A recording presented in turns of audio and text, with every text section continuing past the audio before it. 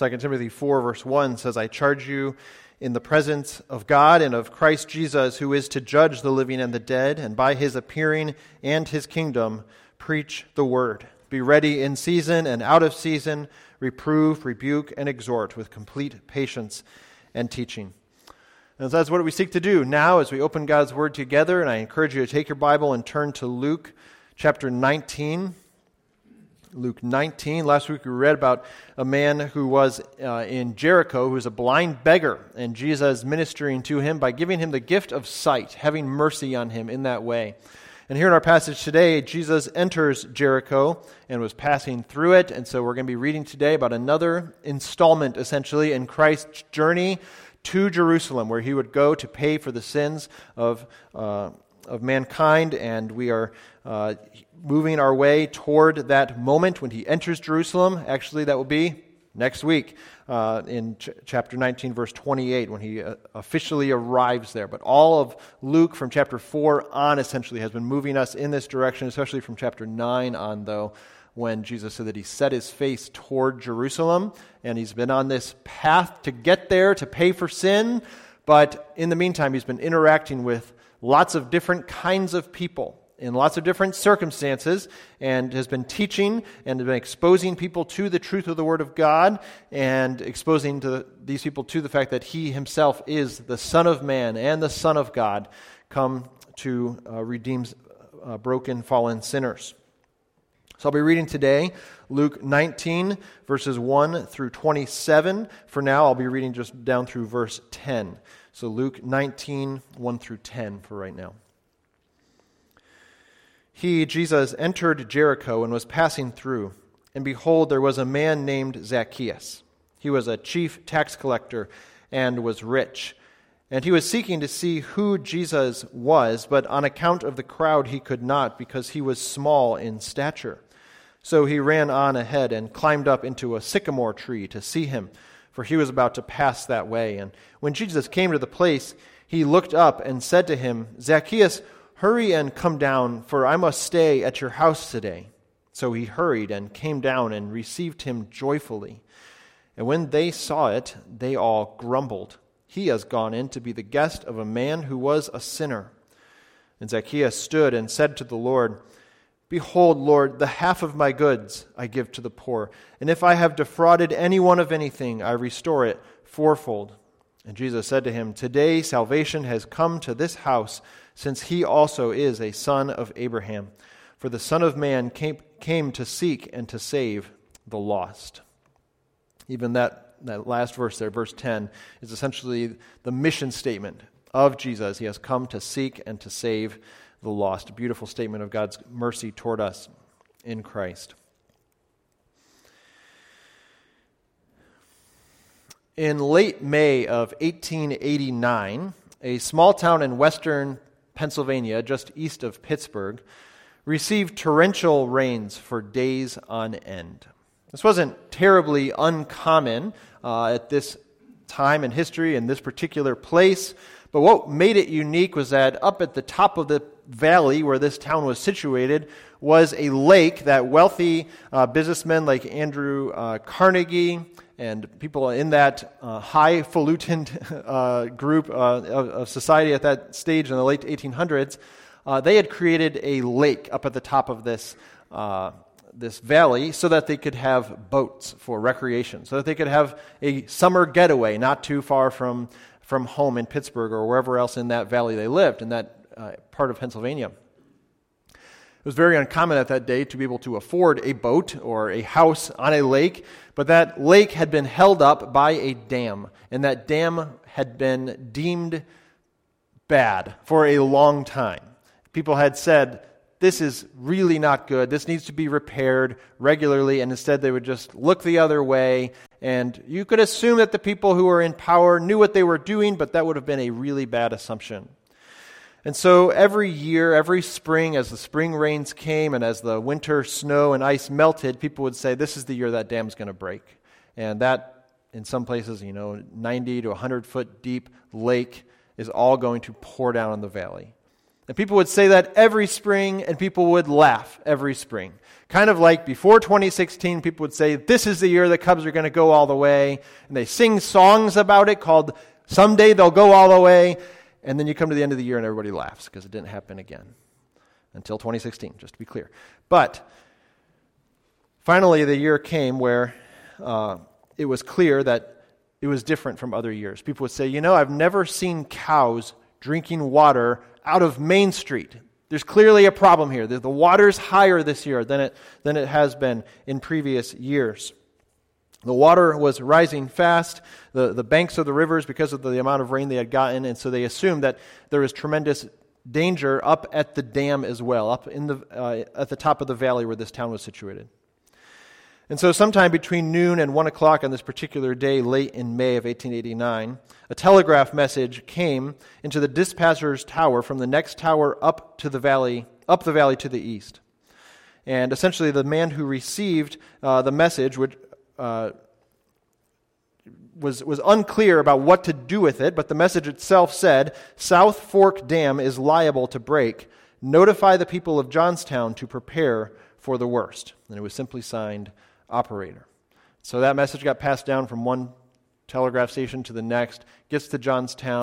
The two guys in the telegraph station read the telegraph, look at each other, and laugh out loud. And then just put the message down. Those men made a decision that day about what to do with that message. They had a decision to make, and ultimately it's possible that one of those two guys who read that message and then looked at the other and laughed, maybe one of them thought, yeah, we really should do something about this. But when he made eye contact with the other guy and they both started laughing, at that moment the pressure was too much to do anything besides just laugh and just pretend just like every other year, we joke about this and nothing ever really happened, so surely nothing will really happen this year either. But the pressure was so high that it unduly influenced the decisions that those men made. They decided just to put the note down. Social pressure can unduly influence the decisions we make as well. Have you noticed that? Have you ever tried to share the gospel message and thought, if I say what I really think I need to say, what the Bible says, it's going to be a little uncomfortable. If I walk out of this situation right now, it's going to be embarrassing. People will laugh at me and say, oh yeah, he's just that church-going guy. And we let social pressure affect what we do. It unduly influences the decisions we make. What we have in our passage today, both here in verses 1 through 10, which we've just read, and in the parable that follows after it in verses 11 through 27, is people having to decide how they're going to respond. In the face of social pressure, how they're going to respond to Jesus, to the claims he makes, to the work he does.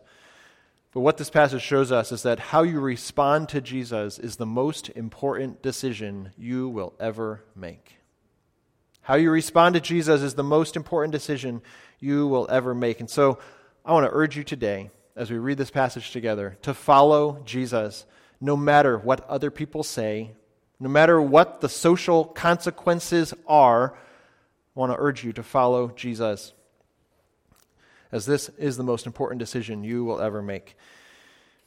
How should you respond to Jesus? Verses 1 through 10 here, the story of someone perhaps you're familiar with because of a childhood song you sang or heard. You should respond to Jesus with repentant faith. Respond to Jesus with repentant faith. We mentioned Jericho, the scene of last week's passage as well, about the blind beggar. And here Jesus is passing through this town about 15 miles to the east of Jerusalem on his way to Jerusalem. And in this town is a man who was rich. And maybe you could just stop there and say, well, that sounds a lot like chapter 18, the middle of chapter 18, and the rich young ruler. And what Jesus told him to do was to sell all of his possessions as a way of showing his love for Christ. And he went away sad.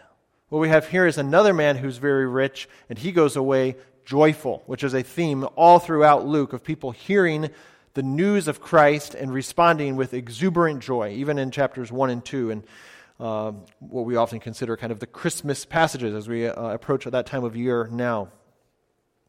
But the reason this guy is rich is perhaps different from the guy in chapter 18. The reason he's rich is, here in the middle of verse 2, he was a chief tax collector. So you have regular tax collectors, and we've encountered lots of those in this passage. The chief tax collector is the worst of the worst. And so essentially what we have here is a man who was systematically oppressing people on behalf of the Roman government. So not only was he working for the enemy in a sense, he was doing it in a way that made your life miserable. So he is the chief scumbag, we might say, in modern parlance. He was a jerk. He was untrustworthy to the extreme. He was the scum of the earth, and no one wanted anything to do with him. So he's the chief tax collector. But he had heard, just like that blind beggar in our passage last week, he had heard of Jesus. He knew some things about Jesus, and he just wanted to get his own eyes on him. But he had a problem. And that problem was he was really short. And we don't know how short, but short enough that if you're in a large crowd along a narrow street packed with people wanting to see Jesus, who people are saying, hey, he's coming this way, he couldn't quite get to where he could actually see him. The crowd was too thick. So you have to do something. This past summer, late July, I believe, I took one of my sons, Grant, to the Bears practice up in Lake Forest. I had gotten these free tickets to go watch them practice. And afterwards, it was the first year that they allowed this, I guess, after COVID, they allowed the players to go interact with the fans afterwards.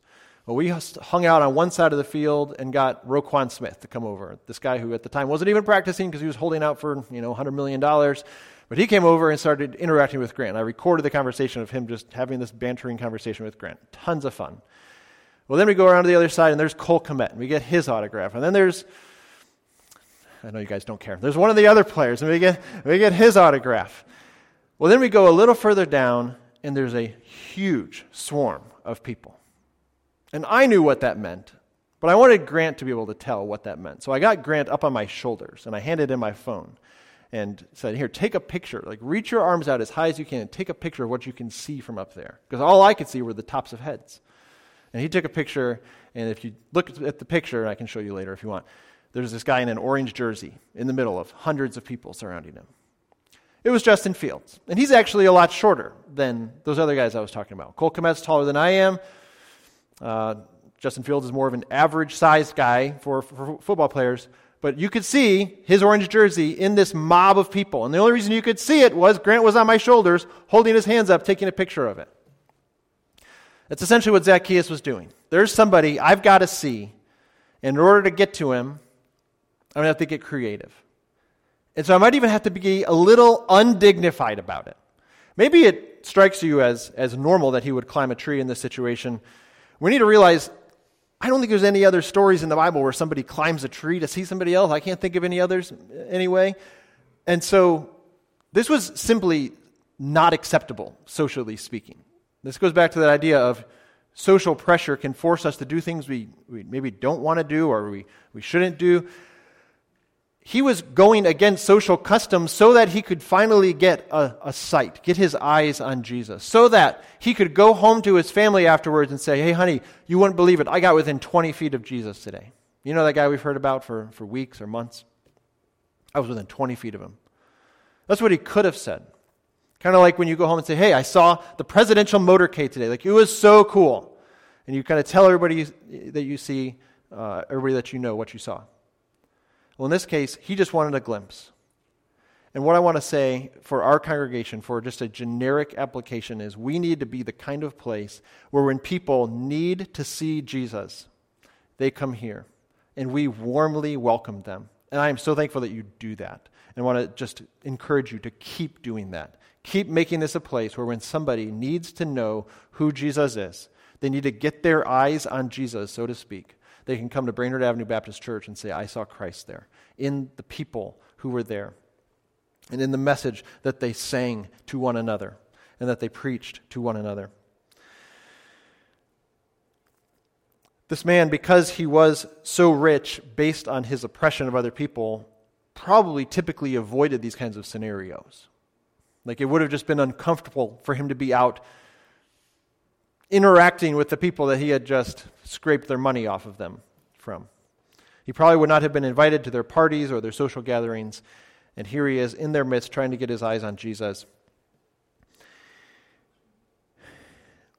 And immediately when Jesus comes up to him in verse 5 and sees him, he knows who he is. We don't know why that is. Maybe from a divine perspective, the Holy Spirit told him who this was. Maybe he had interacted with him at some point in the past. We don't really know. Luke isn't concerned to share many details with us, and so we don't need to go too far down that road, but it's interesting to us nonetheless that he says Zacchaeus immediately, that he knew who he was. Maybe Zacchaeus had that bad of a reputation that even Jesus, humanly speaking, knew who he was. But he says to him, "Hurry and come down, for I must stay at your house today." And you might be a little, kind of scratching your head a little bit, be a little confused. Where's the gospel in this? I need to come and stay at your house. Well, let's remember for a moment that earlier in Luke and throughout the Gospels, Jesus often says things like, the Son of Man does not have a place to lay his head at night. Foxes have holes, but the Son of Man does not have, and birds have nests, but the Son of Man does not have a place to lay his head. So Jesus was always looking for a place to stay, and it would have been a tremendous honor to be the one who Jesus said, "Hey, let me stay at your house tonight." And this idea where he says, "I must stay at your house," gives it an air of there is a divine plan behind this. Like, you have been chosen to host the Son of God. This is your opportunity. And Zacchaeus lapped it up. He hurried and came down and received him joyfully. Whereas that other rich man in chapter 18 went away sad, Zacchaeus joined the crowd of people who had interacted with Jesus and responded with joy and gratitude. But not everybody else in the crowd that day was so happy about this. Verse 7, when they saw it, they all grumbled. Luke isn't even telling us who the they is anymore. He's done it so many times. The opponents of Jesus were so sick of Jesus and what he did and who he interacted with, the lowlifes of society, that all they can do is grumble over and over again. And you can look throughout Luke, and again, I would just kind of lay this out for you to do this. You can use various sources online or in other books, and just look at where else in Luke people have complained. And it's all over the place. People were sick and tired of what Jesus was doing.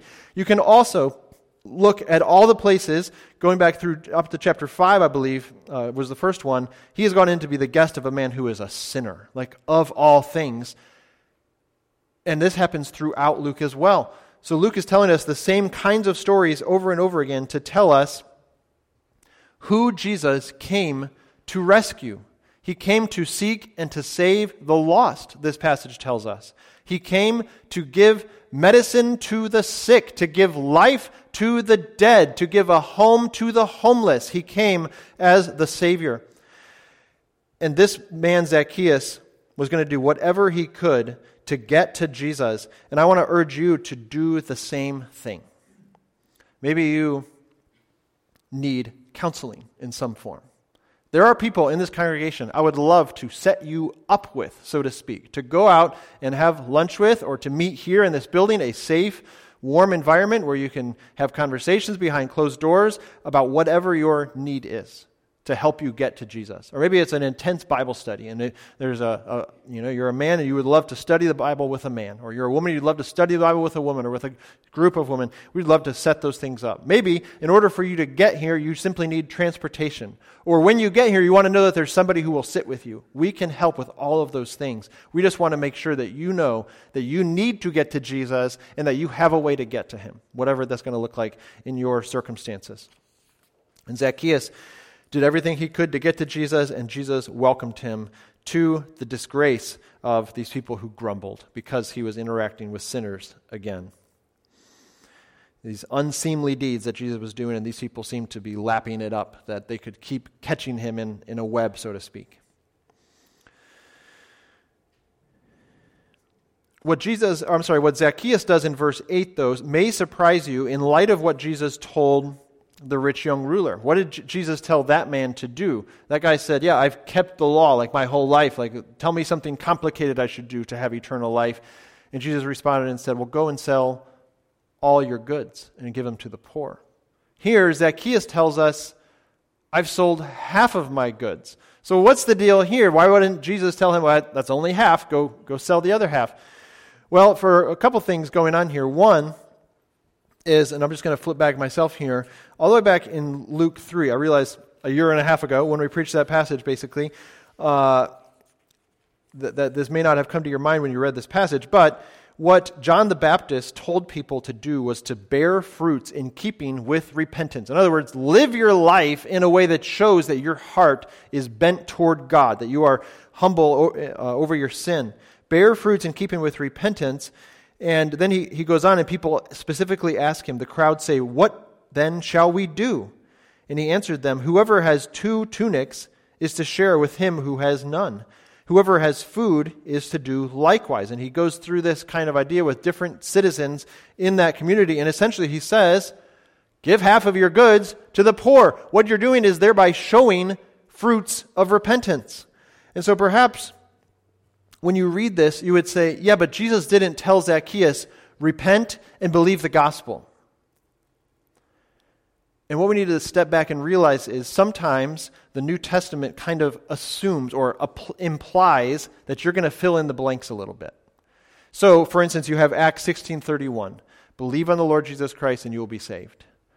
And maybe in your repent and believe mindset, you want to say like, but there's no repentance there. Come on, believe in the Lord Jesus Christ, repent of your sins, and you will be saved. Or maybe you read Acts 2:38, I think. Repent and be baptized. What? That makes it sound like baptism, and this is directly quoted in the Nicene Creed that we read a few minutes ago together.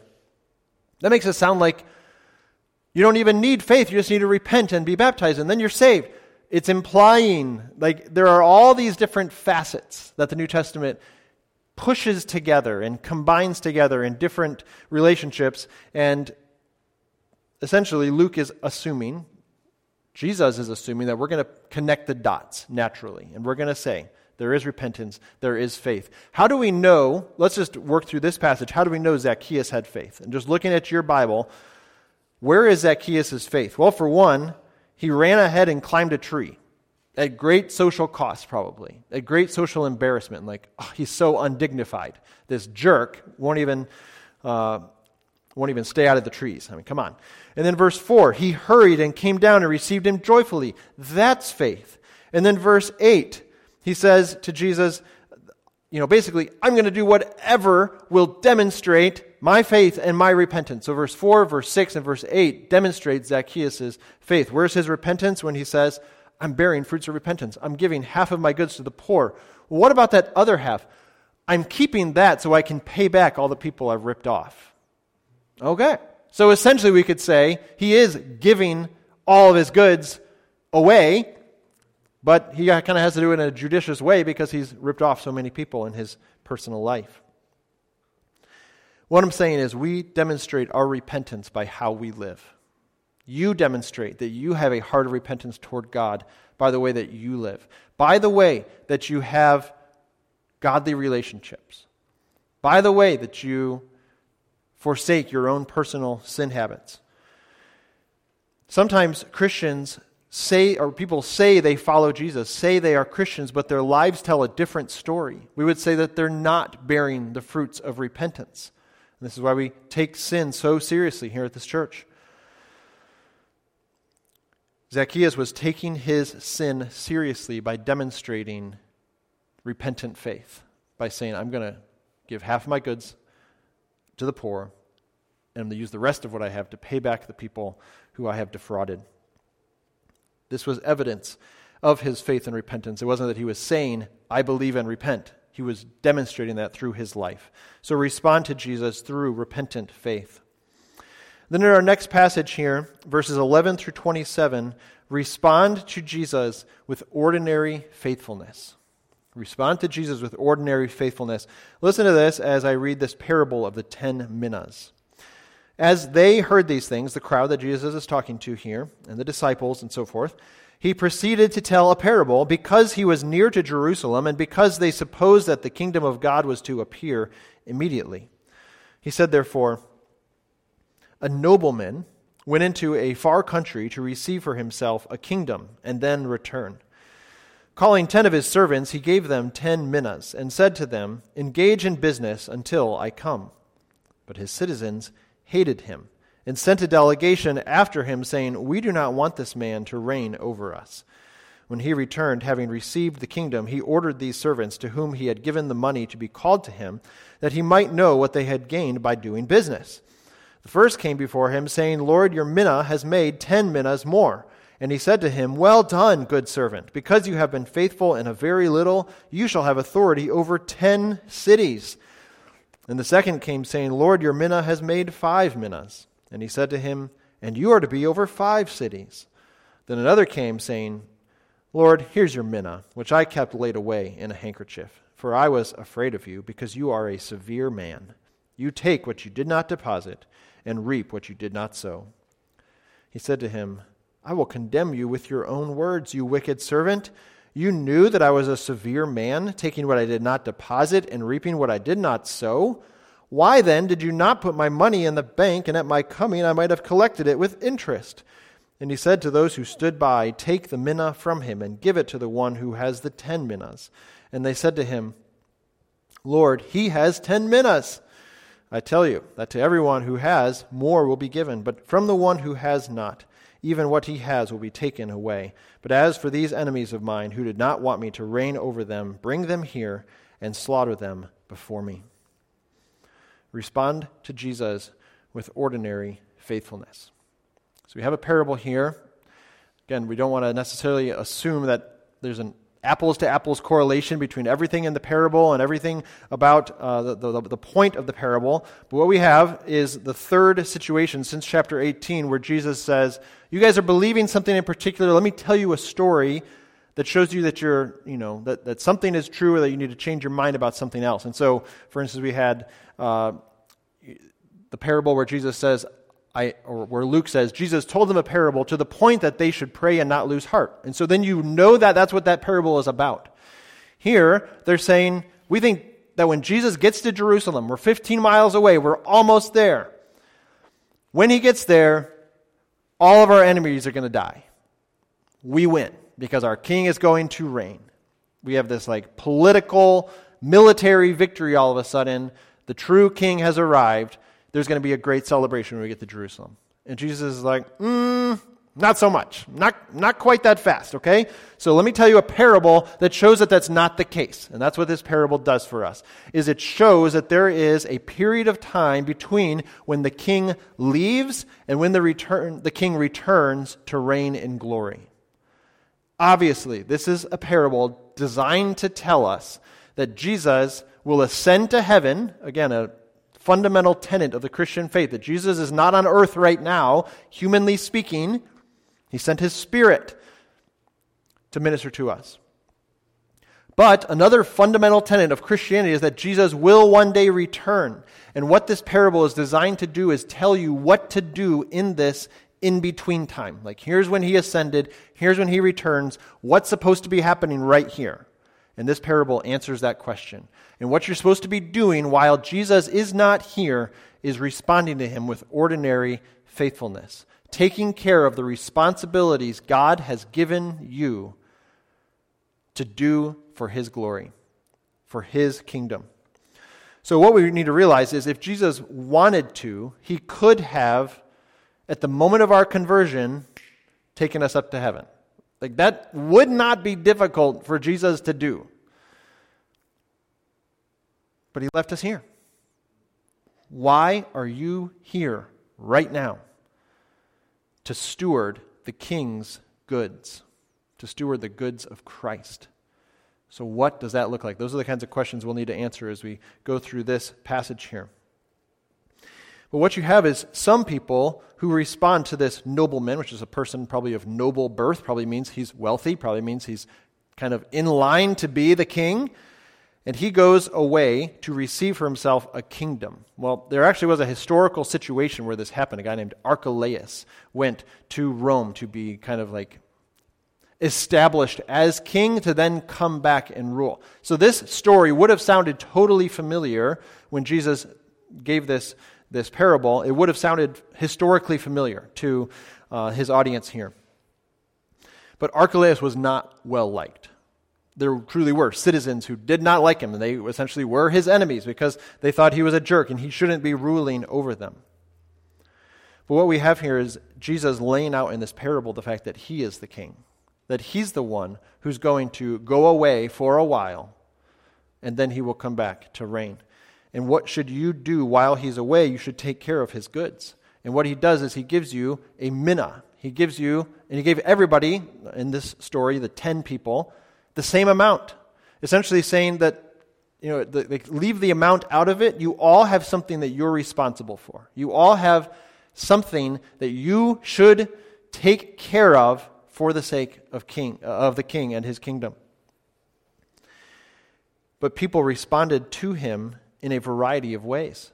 Some people were really faithful with this responsibility. They're supposed to engage in business, and they do that. Here in verse 16, one says, "Lord, your minna has made 10 minnas more." That's a super good return. Like, this guy clearly knew what he was doing, investing his funds in maybe he knew Amazon was coming down the pike, and he put all of his money there. This other guy, 5 minnas. That's a really good return there, nothing to snuff at. And this other guy's like, I really don't like this guy. And I think he's kind of a jerk. So I'm going to hide the money away. At least it won't get stolen that way. That's probably his thinking. Like, all I know is I just need to give it back to him when he returns. But what he says, this particular citizen says, really hardly makes any sense at all. Clearly, not everybody thought he was a jerk, the king, right? Because they went about their business, they did their job, and they gave the proceeds back to him when he came. They've realized that this wasn't their minna in the first place. This wasn't their probably 3-month sum of money in the first place. They were taking care of it for someone else. And essentially what I'm telling you from this passage is God has given each of us a responsibility, a stewardship, something to be faithful with until he comes. In the amount of time that we have, all the days of our lives, whatever that is, something that we are responsible to steward. And what the New Testament says in a variety of ways, in a variety of places, is that stewards must be found faithful. You've got to do your job. You've got to take care of what Christ has given you to do. And you've got to do it in spite of the fact that not everybody likes you for doing it. You notice here that you have people who hate the king? Imagine the conversations that they had with the guy who's like, hey, look, I got 10 minutes back for the one. Like, I clearly went to work to get the most benefit and proceeds out of this I possibly could. And there probably was some kind of clash between these kinds of people. The people who are trying to earn the approval of the king and the people who hate the king. And you realize that's the world we live in right now as well? That there are people who hate Christ and his rule, and they want nothing to do with people like us who would submit to his rule. I was reading a book about the life of John Newton, who I'll tell you about more in coming days. But this past week, I read this statement and thought of this passage. And he's talking about the author is talking about John Newton's zeal for godly simplicity. Like, just love God and live your life for him and leave all the other details in your life to him. In other words, this author says, godly simplicity may come across to the world as dated, stale, and foolish simple-mindedness. Or it may incite jeers and dislike, and perhaps even slander and persecution. In the act of exalting God alone, we will, quote-unquote, stain the pride of all human glory. That's a quote from John Newton. We can expect opposition, but this should not throw us Christians off. As Newton states rather bluntly, when the conscience is clear and the heart simple, neither the applauses nor the anathemas of worms are worth 2 pence per bushel. I love this 18th century way of saying, I don't care whether you like me or hate me, as long as I know that I have the favor of God shining on my life, that Christ himself is smiling on me because I'm living in a godly, simple way. That's all I need. You can applaud for me or you can hate me, but it doesn't matter. And I love that statement there. There are 2 ways to live, and the Christian who seeks to live a life pleasing to God finds himself uncomfortably out of place in this world at times, like a pilgrim. And I just think, Christian, you may feel out of place using the resources God has given you for a kingdom that is currently invisible. But I just want to tell you there are two ways to live. You can bow to this king, or you can hate him. And you can say, he's a jerk. I want nothing to do with him. You have two ways to live. Which way are you going to go? So what does it look like to be a steward of the Lord's resources until he returns? And I would just encourage you to start asking the question, who needs your ministry? When you read the New Testament passages about spiritual gifts, what do you find out they're there for? The benefit of someone else. So how can I put myself in the best position to use the spiritual gifts that God has given me? There's got to be somebody that I can minister to in some particular way. Is there a class I could teach? Is there a Bible study I could lead? Is there a ministry I can do behind the scenes because I'm a behind the scenes kind of person? And there's always opportunities for those kinds of ministry. Of course, we think of using our finances well, recognizing that God has given us a variety of means, but whatever the means that you have are, you can use them for the glory of God. Perhaps he's given you a different kind of gift to steward. Perhaps he's given you singleness. Use that gift to honor Christ. Perhaps he's given you grandchildren to invest in, to teach the gospel to. You can buy them lots of good resources this Christmas season and send them with books that will fill their minds with beautiful truth, beautifully illustrated often. You may have a house that you can use to invest in. So maybe that's going to mean you use it for dinners with church members. And along with those church members, you're also bringing non-Christians, and you're kind of letting them mix and mingle, and you're building relationships that way. Perhaps you have an abundance of time that you wished you had 20 years ago when you had children living in your home. Now they're grown and they're gone, but you have time now. How can you invest it in other people or even in your adult children? Do you have the gift of teaching or the gift of hospitality, or do you have a particular kind of education that you can use to develop and serve and invest in other people? Perhaps one way you can respond to this is to consider the fact that the mina God has given you to steward is citizenship here in this area. And I truly am sincere when I say this. I want to urge you to stay here, to not listen to the beckoning call of Pensacola or Phoenix or wherever else that says, man, it's warm and sunny there. Did you know that there are Christians here who need to be encouraged? And you know that there are non-Christians here who need to hear the gospel and need to see it lived out in front of your very eyes?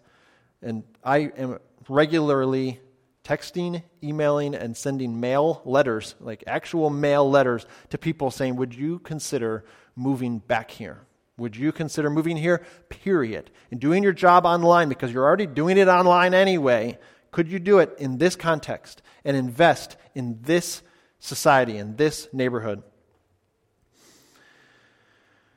But as you read this passage and you think about the responsibility that you have to steward the Lord's resources until he returns, to establish his kingdom of peace and glory and righteousness here on earth, maybe you read this and you think, okay, I want to steward my resources well, but the thing that really catches me about this passage is the end of it. Like, that just doesn't sit well with me, that he judges the people who don't honor him.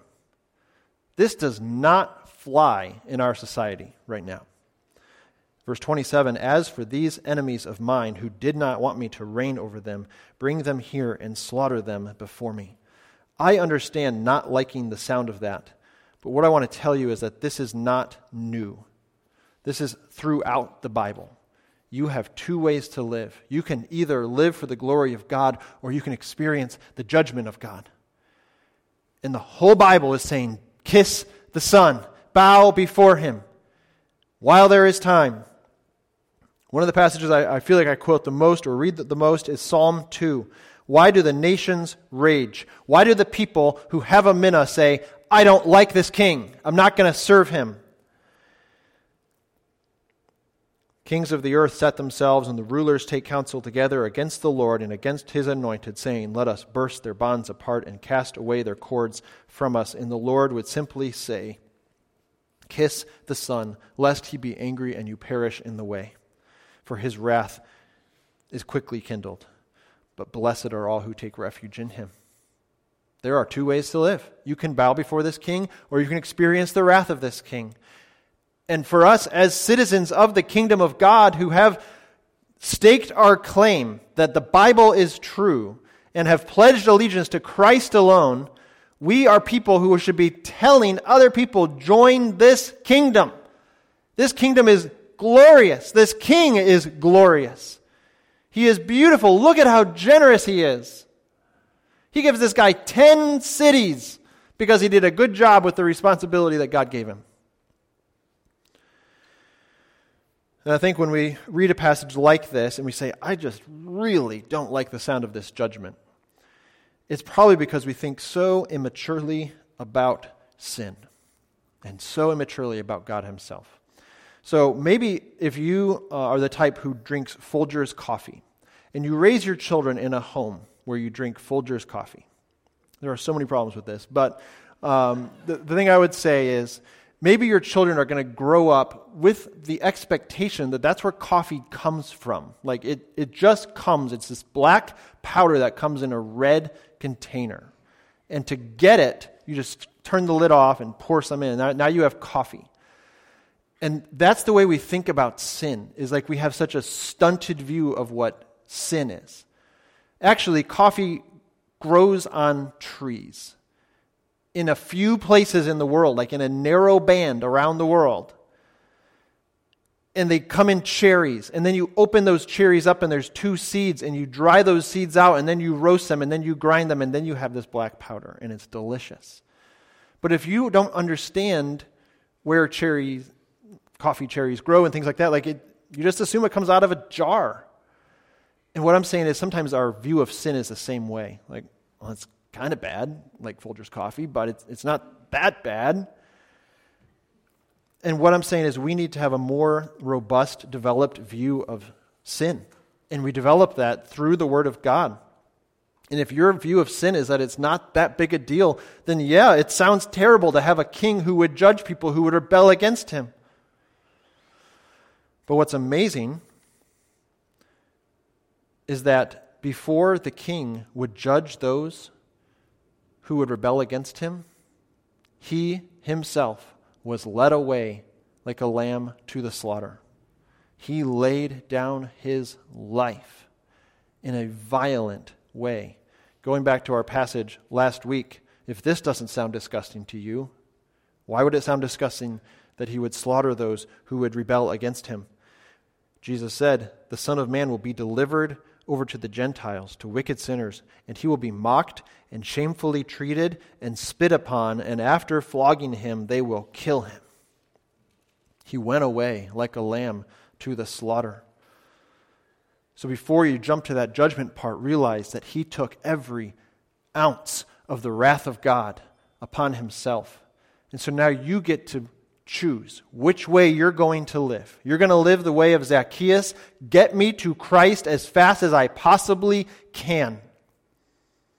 Because I want to serve and honor this beautiful, generous, gracious God. And like I said, sometimes when we read a passage like this, we think, I just really don't like this. Some of it's because we don't view sin seriously. Some of it's because our view of God is so stunted. And so if the knowledge of God, what we could know about God is like Niagara Falls in spring after all the snow has melted and it's just pouring over that ledge in New York. That's what the knowledge of God is like. And we're content to push the button on the water fountain and the little trickle comes out and we just slurp a few drops of water. We need a more robust view of God. And we get that through reading His Word, through listening to sermons, through singing to one another and to ourselves and to the glory of God. We do that by reading good books, by meditating on God, by journaling about what God has done for us. What I'm saying is there's lots of paths to developing a more robust view of God, most of them essentially related to the Word of God. This is what He's given us so we can know Him. And all this is so that we can see there is a beautiful God behind this kingdom. Yes, it's an invisible kingdom. Yes, the king is currently invisible to our eyes, but we love Him and we wait for his return. And again, to this comment about these enemies who would rebel against God, I would just simply ask you to go back and read Genesis 6 through 9. The story of the flood. This is not something to decorate your nursery with. This is a war scene where people are killed because of their rebellion against God. This is putting, this story, this parable here, is putting maybe some visible feet to a passage in 2 Thessalonians. Let me just read this briefly to you. You don't need to turn there, but it's 2 Thessalonians 1, verse 8, who talks about Christ who will inflict vengeance on those who do not know God and on those who do not obey the gospel of our Lord Jesus. They will suffer the punishment of eternal destruction away from the presence of the Lord and from the glory of his might when he comes on that day, when he returns for his kingdom, to be glorified in his saints and to be marveled at among all who have believed, because our testimony to you was believed. So this is the message of the Bible. Yes, there is judgment for rebelling against the most beautiful, glorious God. But there is also love, and there is peace, and there is righteousness, and it's open to you. How are you going to respond to this message? Those men in Johnstown, Pennsylvania, who read that message and laughed and left it alone, really regretted it. Because not long after that, the dam up at that lake just moved out of the way. And the water gushed out of that lake. Already the rivers were swollen. And so you can just read this part here. When the flood came, the wall of water swept through in such a way that it left almost nothing to suggest that there had ever been such a place as Mineral Point, one of the towns on the way down the river to Johnstown. The town was simply shaved off right down to the bare rock. The water moved straight on down the valley, picking up a little speed wherever there were fewer turns to eat up its momentum, and slowing down wherever the course began twisting again. What I'm saying is that flood destroyed Johnstown, Pennsylvania, and all the other towns in its way. And those men had a message that they had to do something with. But social pressure and other factors kept them from passing it along. And all I want to tell you is, the gospel is glorious. Christ himself is glorious.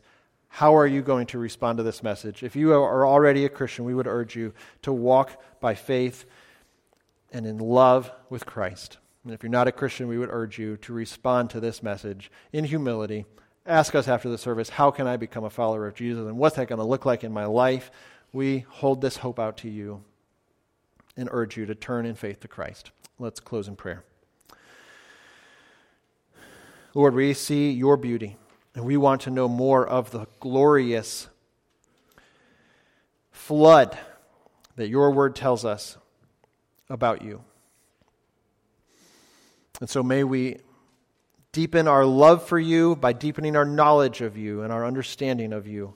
May you receive glory from this church, from these lives that are represented here today, as we steward the responsibility of being faithful till you come by walking in repentant faith. In Christ's name, amen.